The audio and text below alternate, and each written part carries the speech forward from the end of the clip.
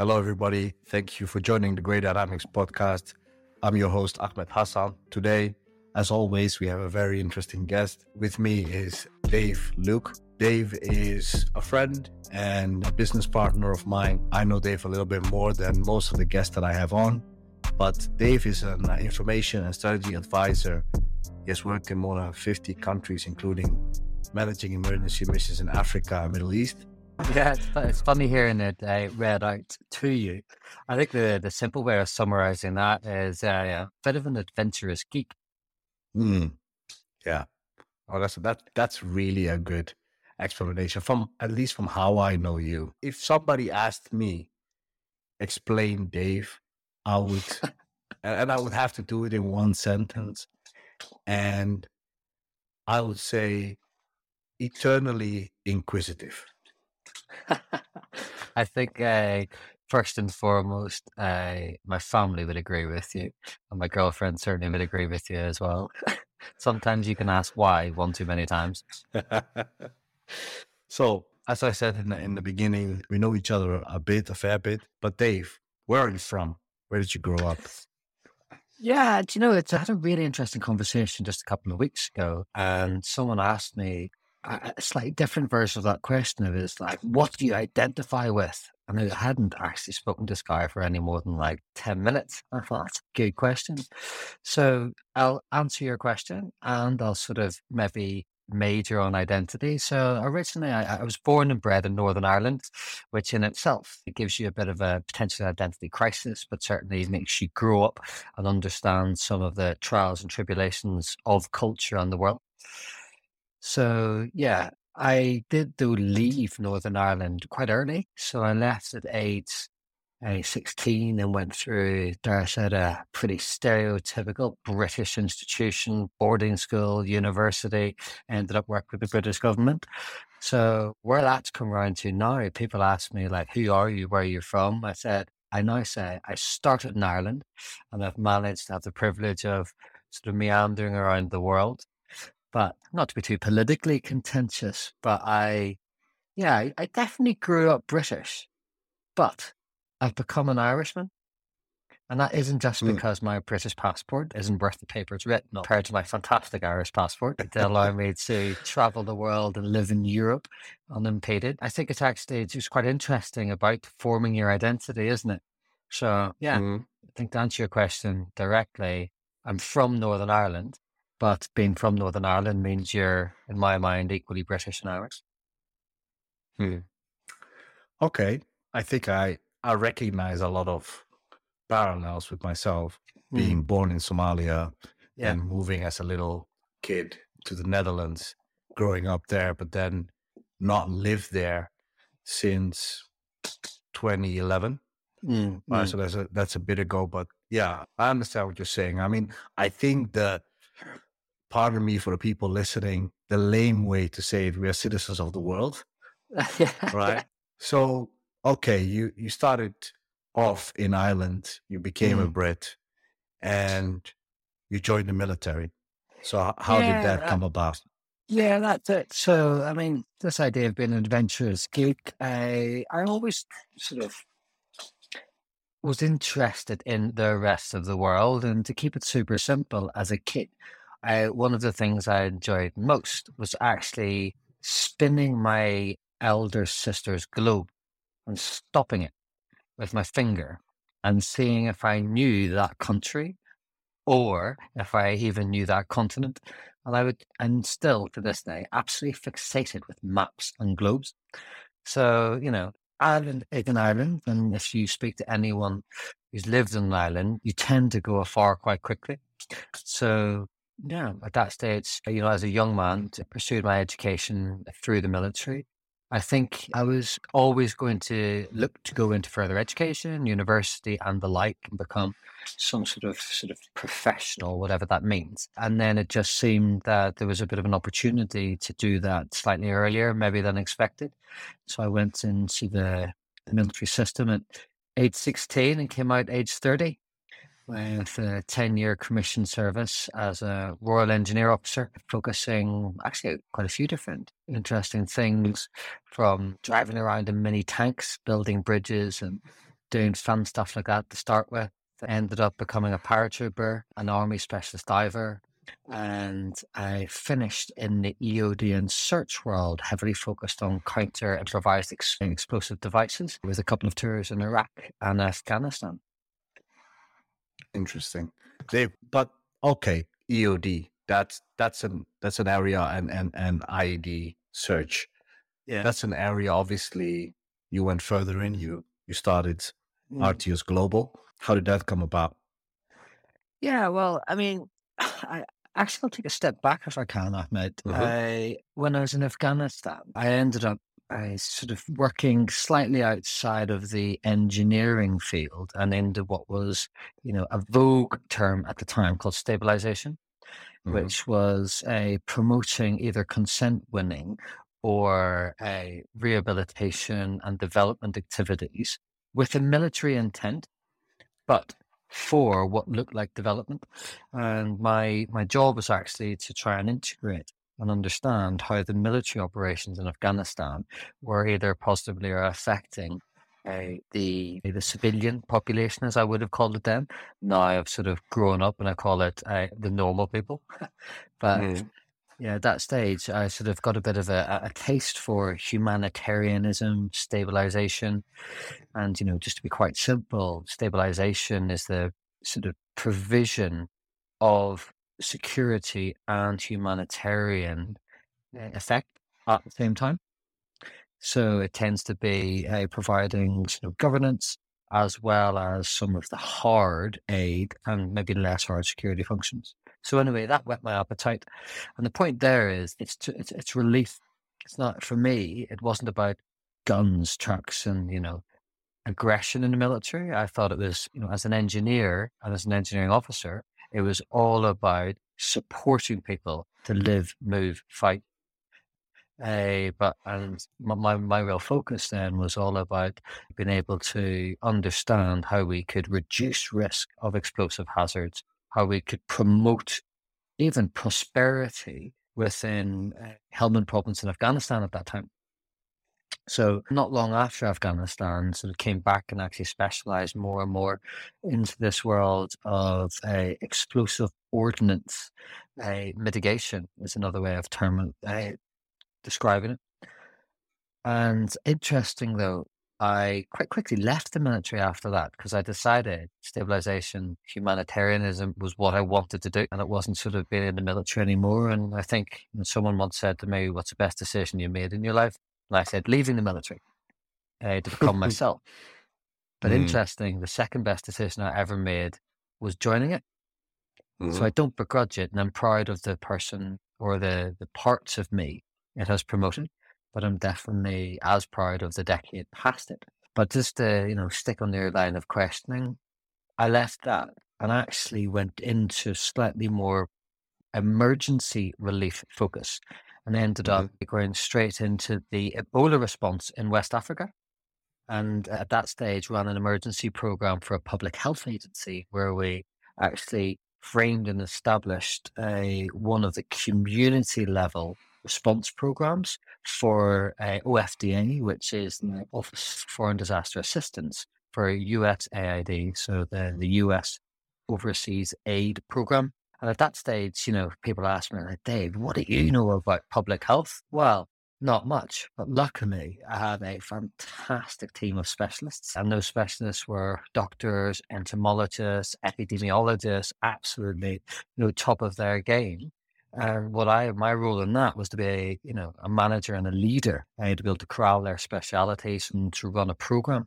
The point of that is it was a very much technical intervention within an aid context. So I did that for a few years, actually. I ended up being the global ops director for a humanitarian relief organization, and just saw more and more again of there's a few things which I think have real impact within humanitarian affairs. One is public health, and the other is mine action. And mine action is the humanitarian terminology for dealing with explosive hazards in post-conflict scenarios. So in a weird set of circumstances, I was really, really enjoying being a pure blood humanitarian, and purposely had stayed away from some of the more stereotypical sidesteps that an army officer would do in the, I don't know, management consulting, banking, security analysis, all that types of stuff. So I purposely stayed away from that, and actually went right the other way and became a yoga instructor while I was being a humanitarian response manager. But as I say, the moons aligned, and a very good friend back from Northern Ireland, he was out in Syria responding in mine action. And we were at that situation, we're like, "Do you know what? Should we start our own organization?" And the aim was to make sure that we were just trying to support people to do their jobs as well as possible. We were both working for much larger organizations, and this is no slur on those organizations, but they seemed unfortunately burdened by having to maintain a certain volume of work so that they could sustain their businesses. And, myself and Mike, the other director at Artios, we decided, do you know what we want to do? We want to start a sort of a technical assistance and advisory consultancy that could provide research, evaluation, and real niche technical assistance to concentrate on the more difficult, dare I say it, and more complex tasks, and be looking to the future. Little did I know Ebola would be, not the first public health issue we would deal with. If we think about the epidemic, but I then decided to start the business Artios with Mike. And over the last few years, we've really concentrated on sort of the forward edge of mine action, understanding how urban environments, complex environments, and then improvised explosive devices, as they have become the prolific weapon post-conflict rather than slightly more legacy traditional mine systems. So yeah, I mean, that was a meandering explanation, but point is we started Artios because we realized there was a few significant capability gaps within mine action. Our heart and souls saw that mine action, had real tangible effect to be able to release land and promote prosperity. And ultimately, back in 2015-16, there was, 2 or 3 conflicts in the world that were significant. Iraq, Syria, ISIS became arguably an existential threat to the world. So we focused on the hardest situation we possibly could and started business to try and do what we could. That's super interesting.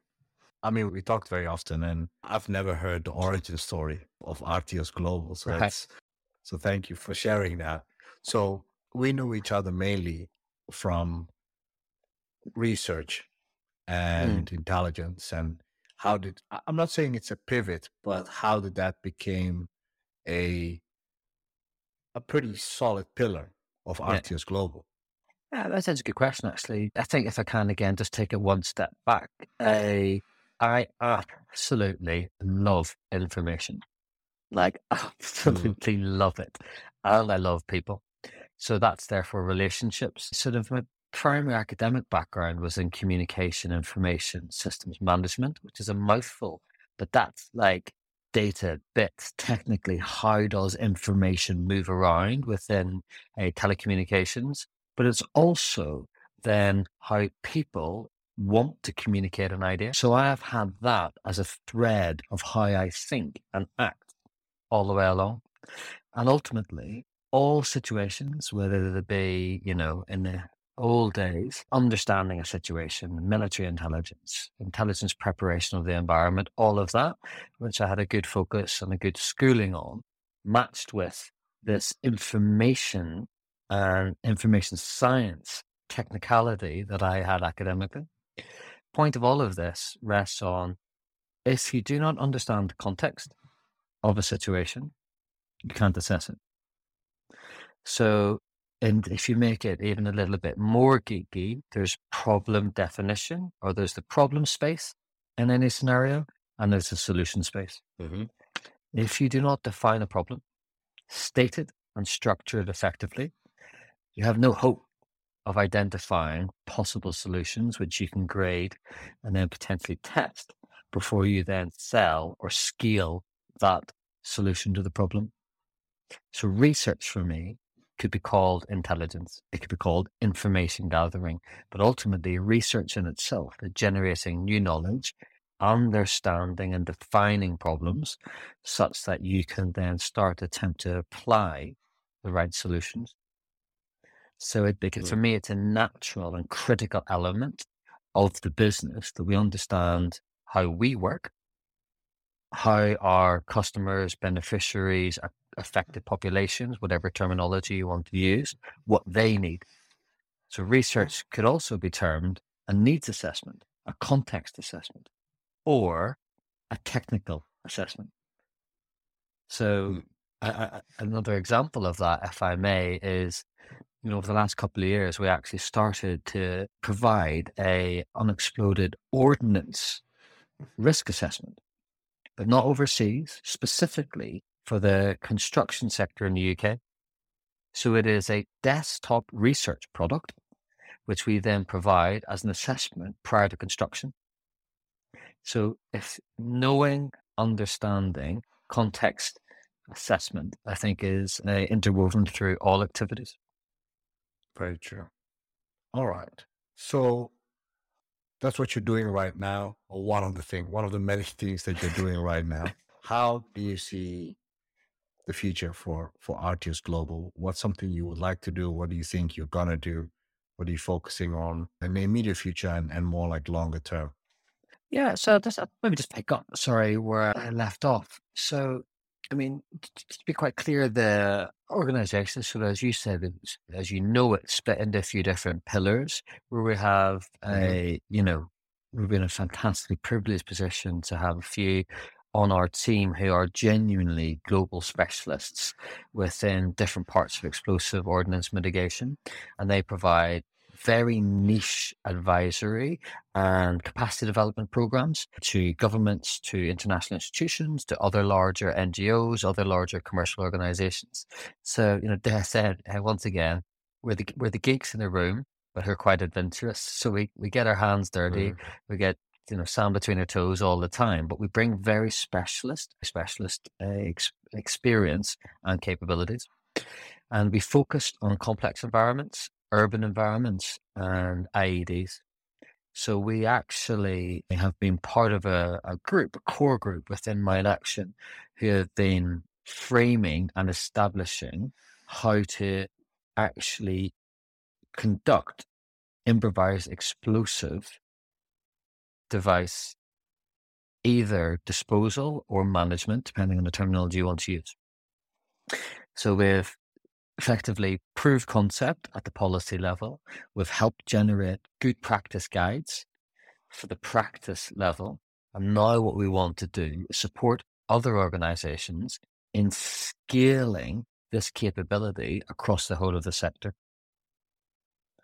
So it's, it's actually, you could look at it across an innovation or even a product development scaling strategy. Hit the policy, hit the product development, and then iterate until you have a series of different training programs, policy documents. You actually push it out into the sector and get some real work done. An example of that, actually, we've been working in Afghanistan for the last few years, pre and post the Taliban situation. And there we helped one of the key organizations, the Halo Trust, help them understand the effects of improvised explosive devices, and then help them frame and conceptually frame how to support the Afghan organizations in dealing with this real threat to life. So I spent the last 3 years on and off now, either in Afghanistan or remotely, teaching Afghan organizations and people how to deal with improvised explosive devices. Initially, teaching them, training them, and then going out and mentoring them on site so that they have a reliable and sustainable capability to the capacity to deal with it themselves. So doing that in other theatres is exactly what we want to do. And concurrent to that, is to really grow some of the research focuses that we have, both in Mine Action and wider. And say one of those, which is really going quite well, is the Unexploded Ordnance, UXO, the risk assessments for that for the construction industry. And again, the consistent theme or the golden thread throughout this is us being able to really understand, listen, research situations, give technical and reliable advice to either organizations to deal with it themselves or to inform a program design. And then us either deliver some capacity development and mentoring ourselves or to give recommendations for other larger organizations to take that on. Super interesting. I think I'm just finding the words how to describe this, but every person that I've spoke to in the podcast, but also people that, friends and people that I work with and people that I respect for what they do and how they do it, I think pretty much all of them have this talent that might not always be described as I'm about to do. Is I think something, and I think you are really, really good at it, is you know how to tell a story. And I think it's woven into pretty much everything you do. And I think I don't want to be facetious about this, but I think it's very important that you can make concepts simple and get at the heart of problems. And the reason why I'm going on onto this is that we can circle back, but you're also very involved in documentary filmmaking with your other company, Black Bay Media.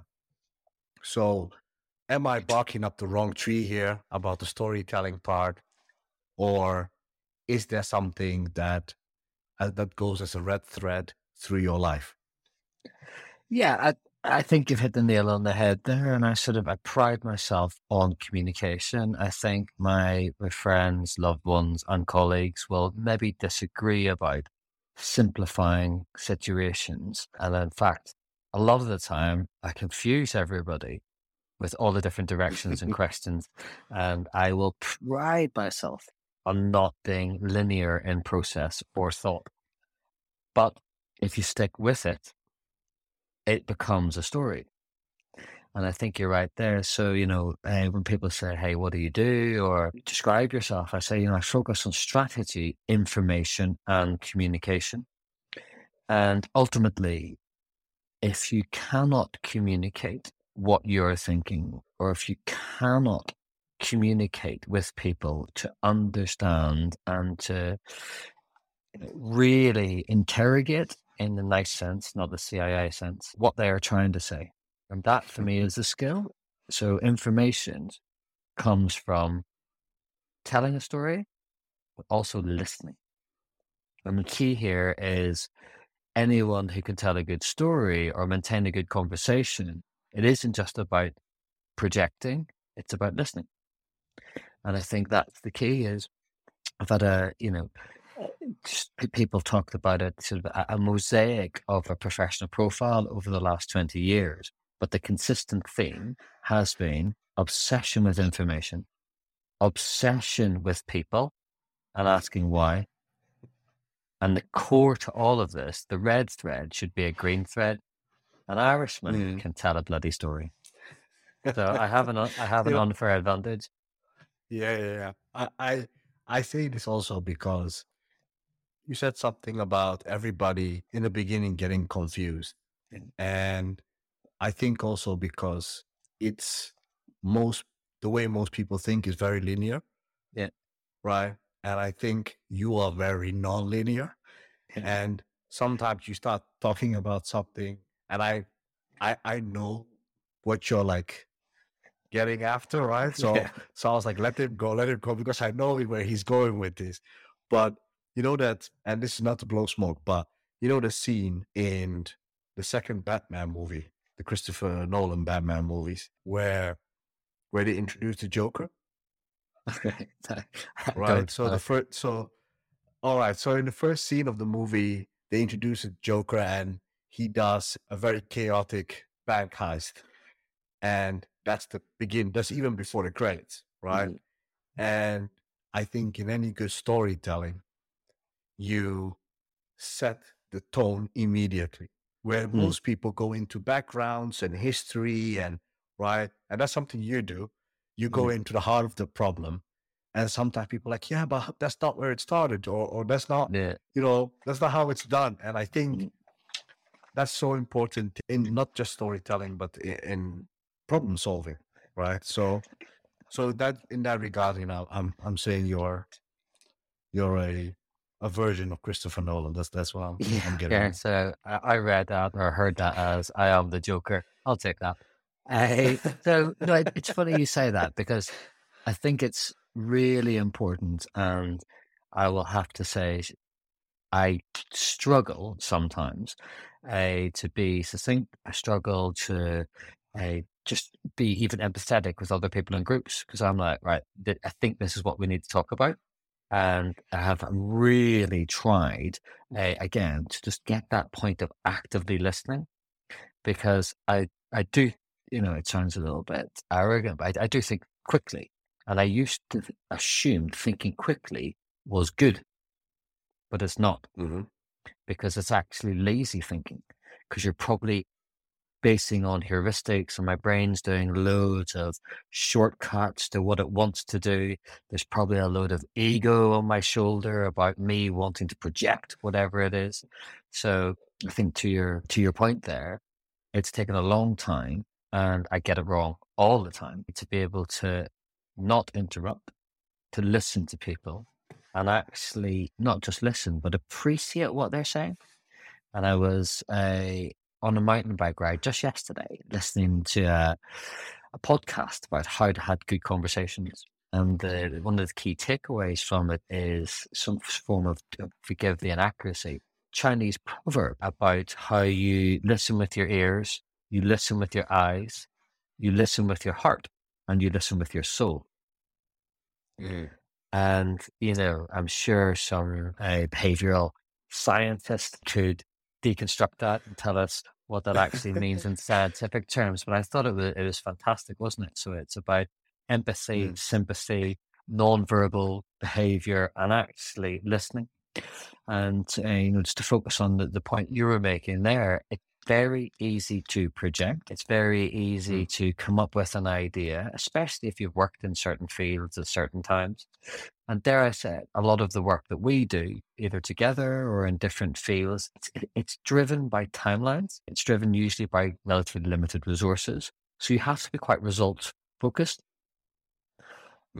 And there's a real caution I would give that jumping to solutions, I don't know if I'm allowed to swear, but I effing hate when people come up with a solution before we've actually defined the problem and structured and how we're going to make a decision on it. Because if not, you're throwing mud at the wall. And, if I want to make it slightly more theoretical, too often I happen upon people who are supplying what they want to say, supplying their solution, when what we need to do is to react to demands. And, you've got to have a demand needs driven product or service to be a successful business. At a slightly more macro level within humanitarian affairs, we are, as a fraternity, trying to drive a localization agenda where it's actually the affected populations are demanding, in the economics sense, what they need, not being told by outsiders. Yeah. So it's a balance of wants and needs. But the critical element here is demand-driven services based on research, assessment, and understanding. Right. Yeah. Really well said. I think I just mentioned it before, but I know you're working on different projects, but where did the documentary filmmaking come from? How did Black Main Media get born, and what's the genesis of that? Yeah. So again, go back to this adventurous geek. I said I'm absolutely obsessed with people, obsessed with other cultures, but will happily admit to being been given quite a few opportunities as I've grown up by my parents, by the system in inverted commas. But dare I say it, I took them and ran with them hard. So I've traveled all of my life. And then that manifested actually in traveling with purpose. And that purpose was usually on expeditions to climb mountains. And, I'm sat here tonight in a Chamonix in France at the foot of Mont Blanc. And that's because, mountains energize me.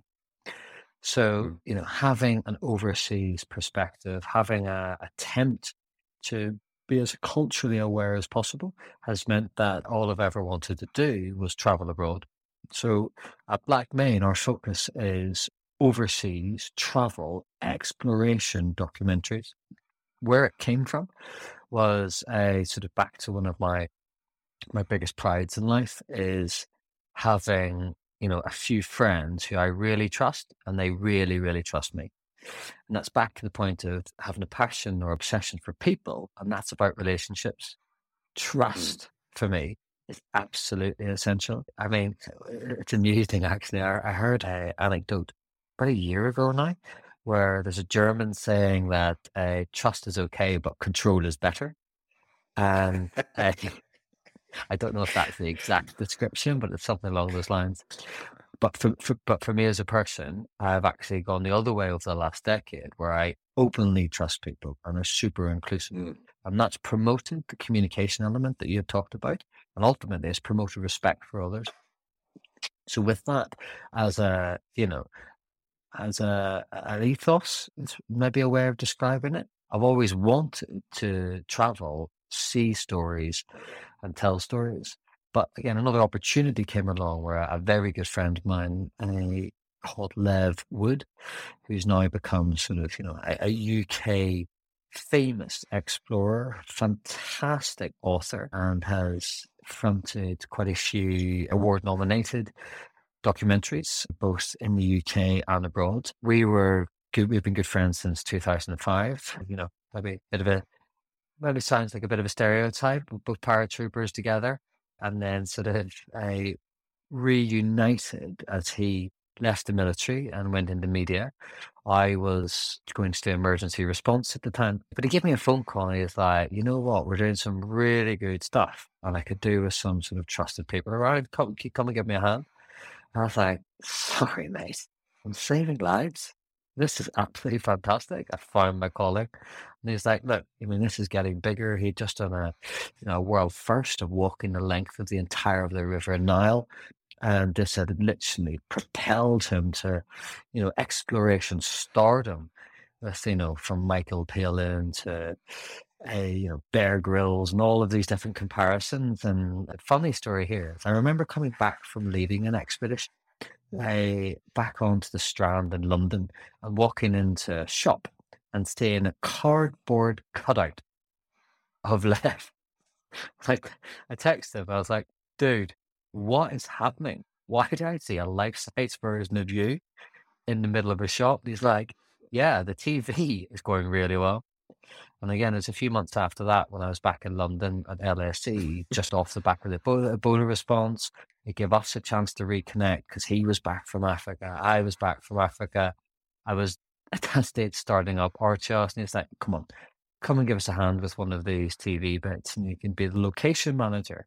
I'm like, what the F is a location manager? He's like, just come and be. He's like, just come and get shit done. Like you normally do. You never fail to follow through. You always get stuff done. And I was like, okay, cool. So the next thing you know, fast forward 3 months and swinging a hammock in the deepest depths of Panama in the jungle in the Darien Gap, and we're trying to cross the Darien Gap, which is arguably one of the most challenging jungle environments in the world. And this is going to be, a world first on TV. And I'm half, I should say more than half. Obviously focused on looking after the team, managing the expedition, looking after the TV crew, but also writing my bloody dissertation in the hammock at night because I still was in the middle of my master's. And it was like one of these situations that Led's got me into over the last 2 decades of, come and just give us a hand with this. and then it snowballs. But at that time, we were working with different organizations, and we did 2 or 3 really good shows. But I sat actually in back end of 2016, early 2017. We were both in Washington, D.C.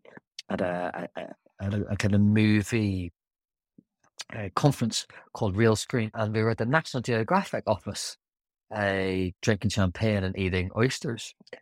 And we looked at each other and like, "Do you know what? Why don't we just, again, the same genesis as me and Mike, why don't we do this ourselves? Well, why don't we do it as well as possible? And why don't we make an attempt? It sounds cliche to like, nudge the needle or, push forward a sector, but both artists and both black men have the same drive, not just do stuff which is good enough or run of the mill, which is world first, which is genuinely impactful, which is actually supporting people, educating people, or exposing them to issues. And, the TV side, there's an engagement element to it, there's an education, and there's an entertainment side of it. But ultimately, you're making people smile, which is really interesting and satisfying. So yeah, we, off the back of that, we're like, right, let's start a TV production company. It's a bit like arriving in a Ebola in West Africa as all the other NGOs are flying out. How hard can it be? Well, like Ebola, like I can tell you now, starting up or scaling an organization in a humanitarian disaster is not far off trying to run 2 small companies here in the UK. But yeah, 2017, decided to start the company yourself. And at that stage, I did a little bit more work for other production companies, different channels, and then decided to basically weave together 3 or 4 of the most iconic expeditions of all time. And we circumnavigated the Arabian Peninsula over 14 countries, 14,500 miles, 6.5 months. And we made a documentary called Arabia with Levison Wood, which, as I say, consisted of us hitchhiking out of Syria, rolling into battle on a tank with ISIS, crossing the empty quarter desert, getting thrown out of Yemen, hitching a ride across the Gulf of Aden to Somalia, to be very quickly escorted out of the country and over to Somaliland, to then be rescued by a very good friend who took us in for a couple of days. Next thing you know, we're in Djibouti. And then back we go across to Saudi Arabia, into Jordan, up into Lebanon, and back to Syria through Palmyra. So we did a full circumnavigation of the entire of the peninsula and filmed it. And, it's stuff, it's a challenge, it's risk, it's complexity, which other people just weren't willing to take on. But like most things, if you apply grit, a good bit of, whether intelligence or process, you can probably achieve stuff, but you've got to back yourself. You've absolutely got to back yourself. And don't get me wrong, there's been many a night where we've been rolling our eyes thinking, Jesus Christ, what are we doing here this time? Anyway, there you go. We did that. And, lo and behold, Arabia was nominated as the best documentary in the UK in 2020. Unfortunately, we didn't win. But since that, a bit of a lull period during COVID, because, we wouldn't want to be doing too much overseas filming if it wasn't in a responsible manner and the different restrictions of the COVID. But yeah, there you go. That's how it happened. Once again, a friend asking for help and deciding that we could, not do it a bit better, but, making sure we could tell good stories, access the inaccessible stories, and just expose the absolute beauty of human beings and the environment as much as possible. Yeah. Amazing. I remember when you told me about it, you did that. And this was after, we talked about the stabilization and security and all that stuff that we were working on. And I saw the documentary and I watched all the episodes. I was like, the story and the journey is already crazy enough. But how did you guys make it look so good at the same time too? Because it looks so slick. Yeah. Well, I mean, down to that, we've got a fantastic team of some of the best producers, directors, series producers in the UK, and I say team of we have good friends. You go through these things, and it is a small tight team of trusted individuals that we've grown over the last 5 to 7 years, and everyone's really good at what they do. So back to the question you asked a few minutes ago, they are, and this is something I'm brutally jealous of. I can tell a story by understanding the situation and writing a narrative.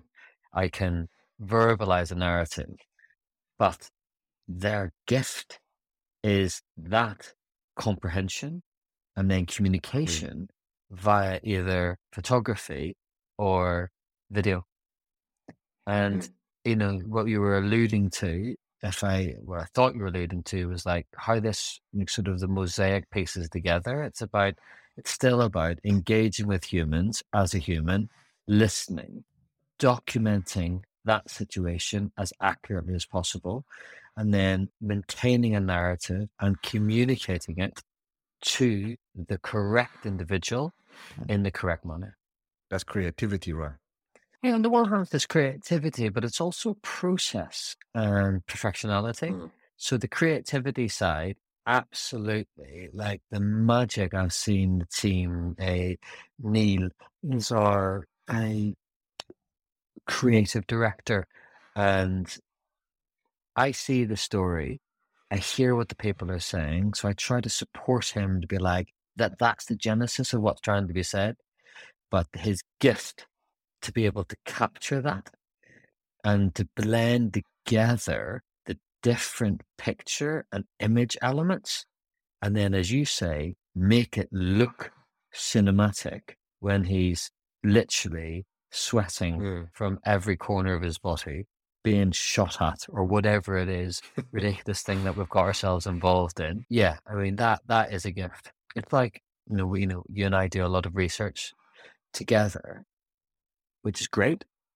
And the key, speaking to people, is fun. Speaking to people for an output of being able to have a structured conversations to deliver a consolidated information or body of evidence is a skill set. Communicating that either in written form or in visual form, that's the gift. And that is where the creativity comes in. Be able to understand an audience and to be able to really, really have the empathy where you have people engaged throughout. And there's one thing I've learned over the last 3 or 4 months, actually. There's a real humbleness to how to tell a story. And it's not to tell it as technically as you can in written form, as, with the wildest vocabulary. It's not a competition to show how well read you are. It's about saying it as simply as possible, but doing it justice. If there's a level of technicality, keep it there. But what you don't want to do is actually distract people by putting in your whatever the buzzword of the day is at the worst case, or best case using a overly technical terminology. But actually, the emphasis here started with the movie side of things. There's so many techniques you can do. The gift is keeping the viewer locked into the story, keeping them engaged. If you take them out of the story, you need to transition them elsewhere straight away. So how you write a narrative and actually how you collect or film the movie is, very, very similar. You need to keep people engaged throughout, and it's exceptionally challenging to do so. Special effects distract people. Moving cameras, drone shots, all of this, you can piece it all together. But to have it as one clean narrative with a start, middle, and end, a research paper has a start, middle, and end. Churchill said, say it. Tell them what you want to say. Say it, and say it again. Same TV, start, middle, end.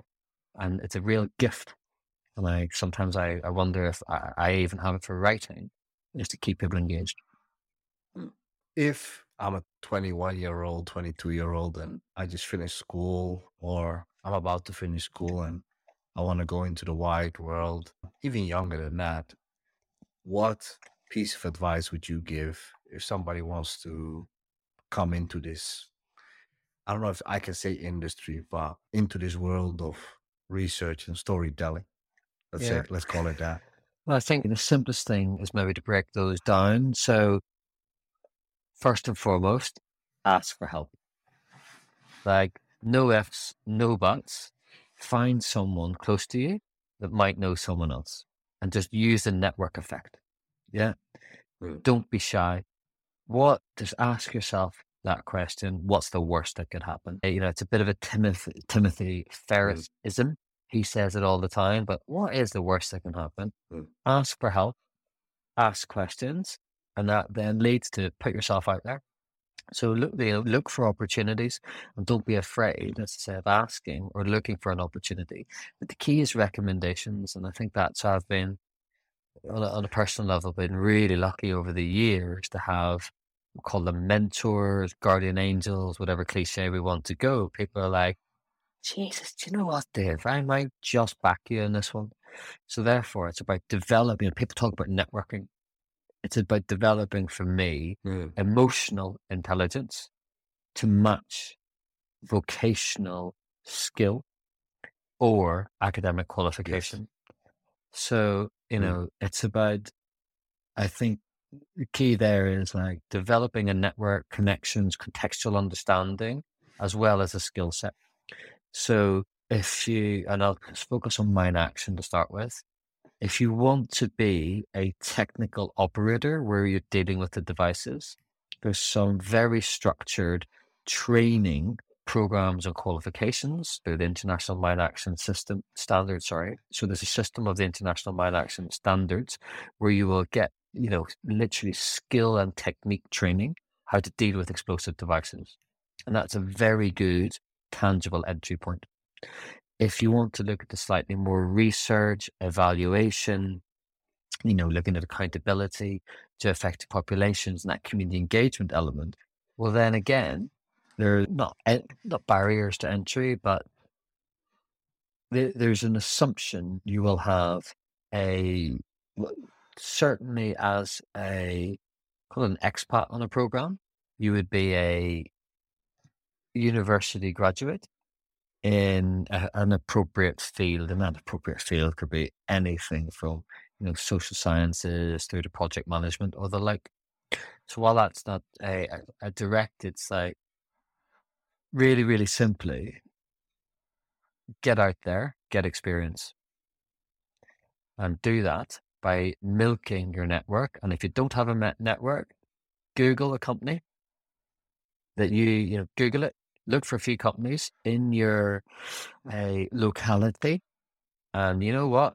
Email the CEO. Don't mess about with anyone else. Email the CEO. Phone the CEO. Tell them your story. Don't presume anything. Just be like, I am Ahmed. I've just finished at high school. I've got a summer. I'd love to learn. I remember a few years ago, I was listening to a podcast. There's a consistent theme here. I cycle around an awful lot and listen to an awful lot of podcasts. So none of these are my ideas. I'm just savagely recycling smarter people than my ideas, but just hopefully put them in the right context. And it was about the hiring policy of Google, and it was about potential and enthusiasm. So they stopped hiring for technicality. Yeah. Attitude is key. Yeah. Attitude is learned, and attitude can grow. Skills are easy to acquire. It just takes time. Attitude. And for me, it's about I'm stating this now from another book. A guy called Daniel Pink talks about how you promote, communicate, and sell yourself. And he talks about attunement, buoyancy, and clarity. So before you communicate to the CEO of that organization, think, who is he? What do they do? and what might you be able to offer? Go there, buoyant. Go to 10 of the organizations, realize you will get knocked back, but hey, that's how you learn. And then when you do have the conversation, be really clear of what you could offer, or better, what you want out of the situation. And that boils down to just be honest and don't be scared to just ask. Yeah. Or you could go to university, listen to all the university lectures, go to a load of trade shows, listen to all these other people. I don't know. I would say own your own destiny. No one owes you anything. Yeah. Love that. Love that. I think even for me, the people that I've hired, I always say this. I rather hire somebody who loves what we do and follows what we do than somebody who comes from a top school and knows how to write proper. On your point of enthusiasm, I wanted to comment on a couple of things you said. Just a quick one. You said that you take these ideas and from other smart people, but I've always learned that ideas don't belong to anybody. Ideas are just there, right? And if you're just at the right wavelength, you'll pick them up or you don't. But that's on the ideas point. And I wanted to comment on your networking, and that's how we got to know each other. I always tell people, grow your tribe. Your tribe, you start with your family and your friends that you grew up with, and grow your tribe. I mean, that's my mantra at least. But Dave, thank you so much. I know, me and you, we talk. Well, when we talk a lot, and bizarre concepts and very esoteric conversations. But I always like to close off with asking 2 questions. Sometimes it's 3.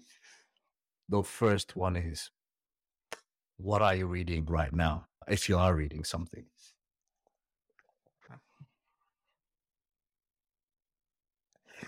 Hey. So all right, there we go. What are you listening to then?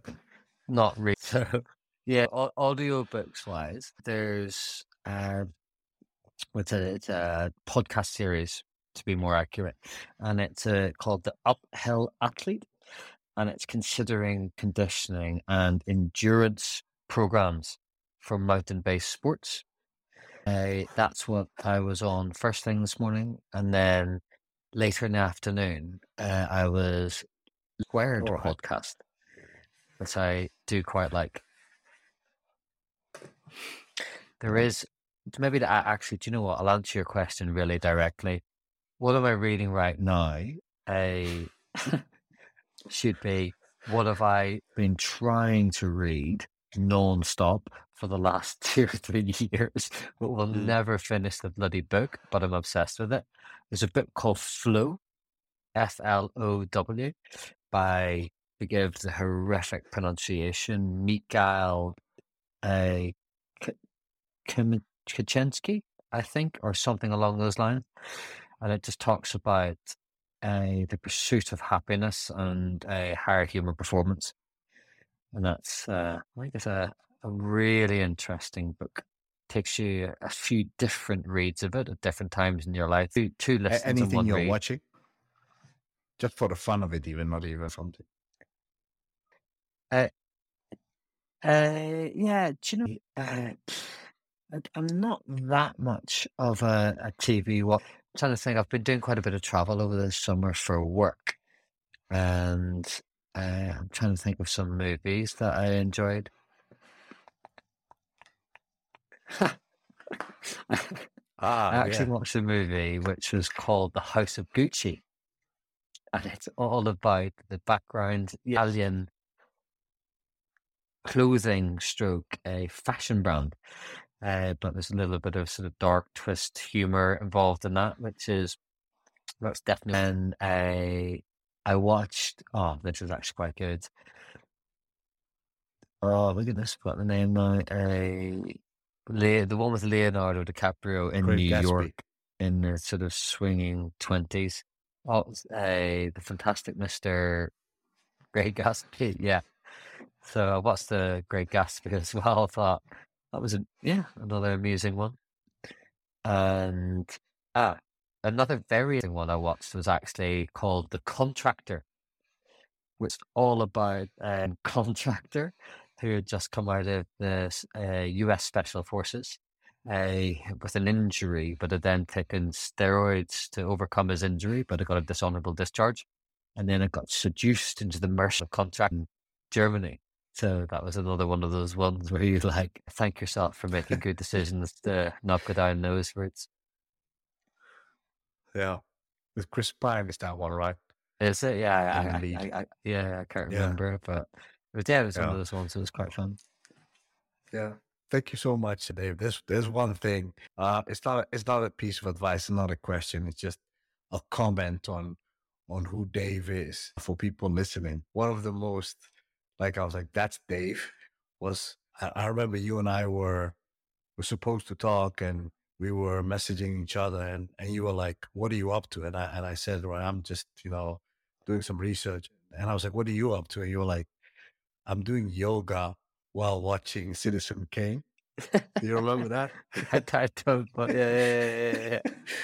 So that was like, that's a typical Dave sentence. So, but yeah, Dave, thank you so much for No doing this. I worries, know yeah. we tried to do it Yeah, it's for a been a while. while. Yeah, that's it. We've been juggling all sorts, but yeah, cool.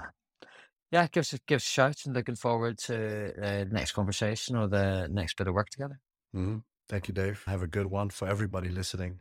Thank you guys for joining us. I know we missed last week. I've been traveling, so forgive me for that. And I hope to see you guys next week. And if you have any questions or whatever, you heard what Dave said, send the CEO a message or an email. So that's an open invitation right there, I think. Let's see. Cheers, man. Have a good evening. All right. Take care. Cheers.